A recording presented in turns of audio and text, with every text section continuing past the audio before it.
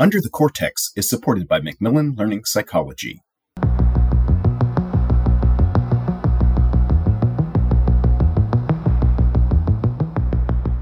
Well, with more than 30 years of working in the field of science communication, I've had plenty of opportunities to debunk myths and misinformation. This includes countering nonsense, like the conspiracy theory that we never went to the moon, trying to change the minds of dedicated flat earthers and sincere young earth creationists, and explaining the magical thinking behind homeopathy. This is Charles Blue, and you're listening to Under the Cortex.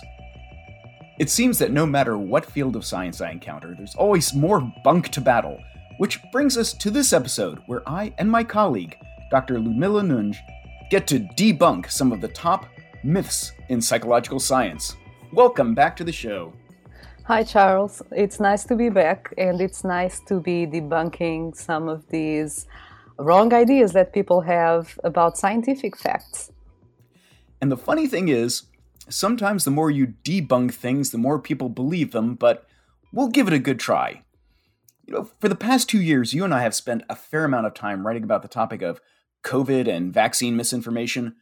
Mercifully, we haven't had to deal with the most ridiculous claims out there, like people who think they're now magnetic and they stick spoons on their skin to prove it, which is a trick I used to do in elementary school, or that there are impossibly small, miraculously powerful, and completely flawless microchips in vaccines. Funny how the people who most fearful of being tracked by these imaginary microchips share their thoughts on this subject with the world on a smartphone that they carry constantly, and it does more than simply track their location. But I digress. Today on Under the Cortex, Ludmila and I will tackle 4 persistent, yet totally wrong myths about psychological science.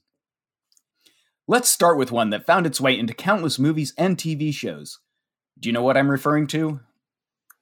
If I had to guess, is it the one about using only 10% of our brain?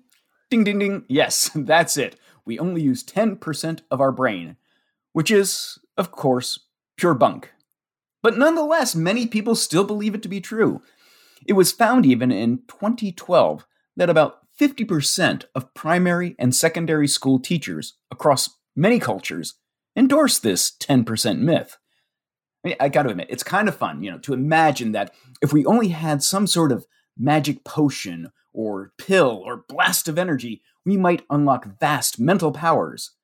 Not unlike that 2014 movie, Lucy, in which Scarlett Johansson finally unlocks 100% of her brain power to attain amazing abilities.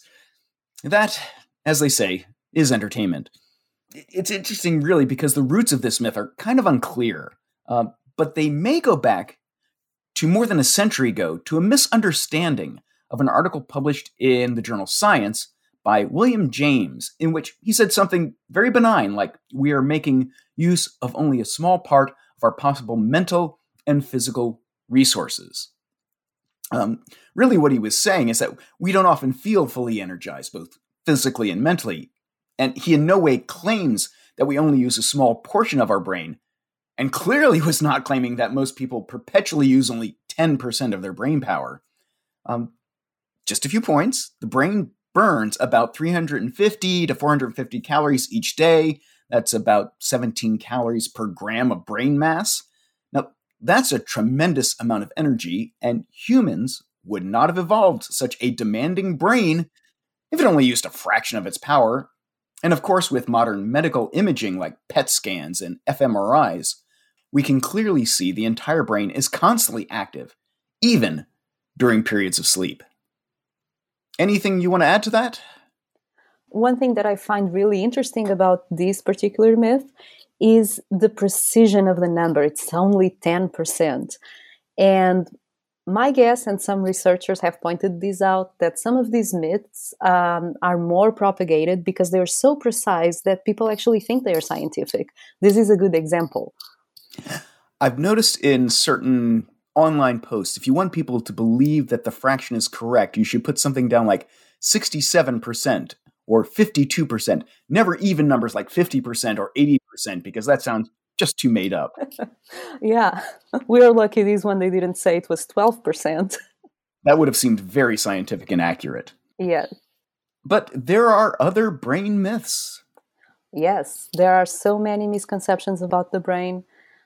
One of them that I think it's very accepted by a lot of people is that our right brain does one thing and our left brain does a different thing. So the right brain is connected with creativity, artistic interests, and our left brain is more logical, mathematical, more reason based. And of course, this is wrong. People believe in these, I think, because it's comforting that they can take a test, and there are several of these tests online, and then they can categorize themselves as being left brain or right brain. Now, how this myth originated is also unclear, but it might have been because of some research done in the 1960s that indicated that there are differences between the two hemispheres. And this was very good, valid scientific research, but it was done with patients who had had the corpus callosum, so the thick bundle of fibers that connect the two hemispheres, the two brain hemispheres, sectioned. So those fibers were cut. Usually, this was a last resort treatment for epilepsy. But what happens when you cut those is that you prevent communication between the two sides of the brain. So, of course, then you can isolate certain processes and certain actions as belonging to one hemisphere or the other. But when we are talking about healthy people who have the two brain hemispheres completely connected, we cannot actually isolate functions that depend only on one side of the brain or the other. So, this is clearly a myth, but most people still believe in this. I actually have listened to a comedian who refers to her husband strictly as left brain because this person happened to get a doctorate in engineering, and that's the very much, I guess, people would consider that the reason side. So he seems to have difficulty interacting culturally with her friends. So just out of spite or being amusing, calls him left brain. I kind of like that, but has nothing to do with which side of the brain is dominant to the other side then. Hopefully that person did not have the corpus callosum cut and the both hemispheres are still connected, communicating and contributing to the same tasks. Okay, well, here's a myth we've all heard and probably every parent would assume has some truth to it. Is this a sweet example? Brilliant, yes. The myth, of course, is that too much sugar makes children hyperactive. So, first of all, let me start by saying that too much sugar is absolutely a bad thing. People risk a lifetime of metabolic problems such as obesity and diabetes from the overconsumption of sugar, particularly starting at a young age. But does it also fuel uncontrollable rambunctious behavior and tots? That's tough to say. So let's start by considering observations and correlations and causations. Now, most adults will have seen the chaos at a child's birthday party or Halloween after a night of trick or treating. You've got children screaming, running around like maniacs. They have difficulty falling asleep until the eventual sugar crash. So, with a little bit of selective memory, we put two and two together and conclude cake, ice cream, and sweets push kids into overdrive. Or did it? What about all these times children were together and acted just the same way they did, but kids were on a normal diet? When parents attend parties, they may also expect children to be hyperactive. So that can contribute both to children's behavior and then parental interpretation of behavior.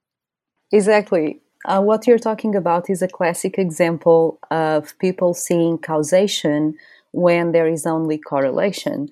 And the danger with that is that many, many times correlations are just spurious. There's a funny example about these spurious correlations, and it has to do with Nicolas Cage movies and pool drownings. Okay, where are we going with this? So the more films Nicolas Cage makes, the more people drown. And if you look at the numbers, you seem to you could possibly infer that Nicolas Cage movies are making people drown. They are a causation for drowns. So on average, 54.5 people drown in a pool for every Nicolas Cage film.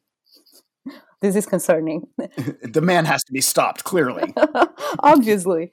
But this is a classic example of a spurious correlation because the numbers increase as one increases, the other one also does.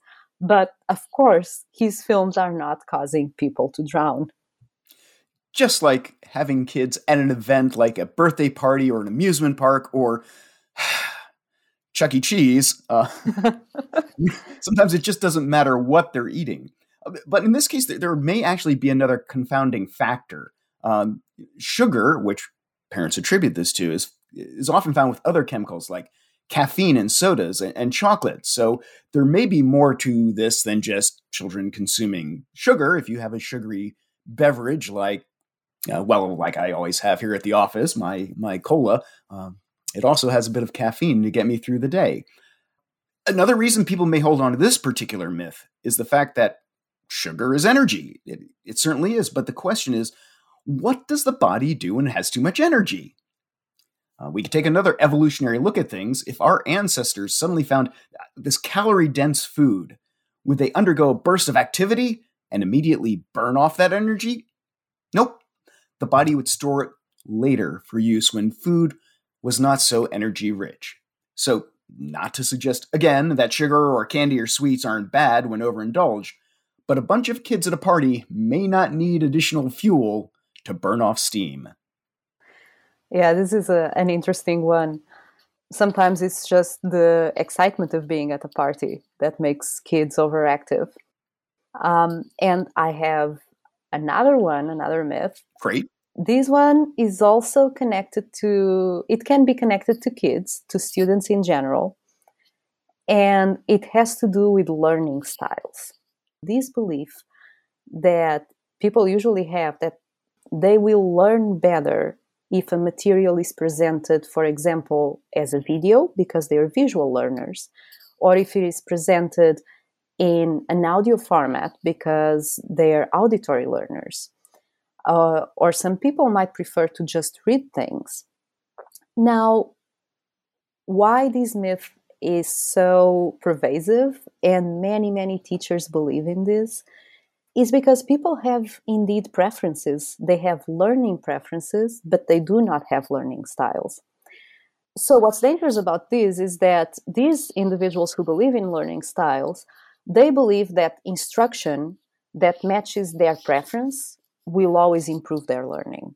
And this can take extreme consequences because when you are an instructor and you have several different students in your class and you try to match their learning styles, how can you choose? There are several studies, and so this is my area of research. I've done some studies in this area too. And what they always show is that matching a learning style or a learning preference to the materials will not provide any benefit. In some cases, it might even hurt students because you're not allowing them to put more effort and try to work with different materials than the ones they're used to. Well, it seems to make sense, I suppose. If you prefer learning by watching videos, you may even just be harming yourself because you're assuming you're not going to learn any other ways. And again, you're saying this is just a preference. It's not really something that's intrinsic as saying a person learns better one way or other naturally, but they are maybe psyching themselves out or talking themselves out of being able to learn from more variety of modalities. Yes, and the variety of modalities can actually help people learn more. Well, with that in hand, I think we have tackled a fair few myths. I think we have somewhere in the order of about 30 or 40 more that we could probably go down the path, but we will save those for another day. So I would like to thank you, Ludmila, for joining me once again on Under the Cortex. Thank you, Charles. And absolutely looking forward to talking with you again. And we'll see if we can come up with some additional myths to debunk.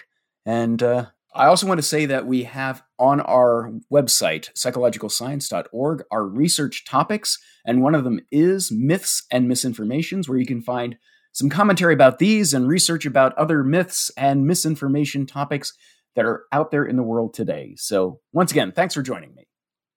Thanks for having me, Charles. Achieve for Psychology is Macmillan's new learning platform coming in 2022. Achieve sets a whole new standard for integrating assessments, activities, and analytics into your teaching. Available exclusively in Achieve are enhanced analytics to help you better understand your students and their learning. Macmillan's new Insights offers customizable and actionable snapshots with high-level data on student performance and behavior, helping you focus your lectures and assignments to improve student outcomes. Tell us what you think. See a preview and get involved at macmillanlearning.com/psych sessions. Macmillan's Achieve for Psychology, engaging every student, supporting every instructor, setting the new standard for teaching and learning.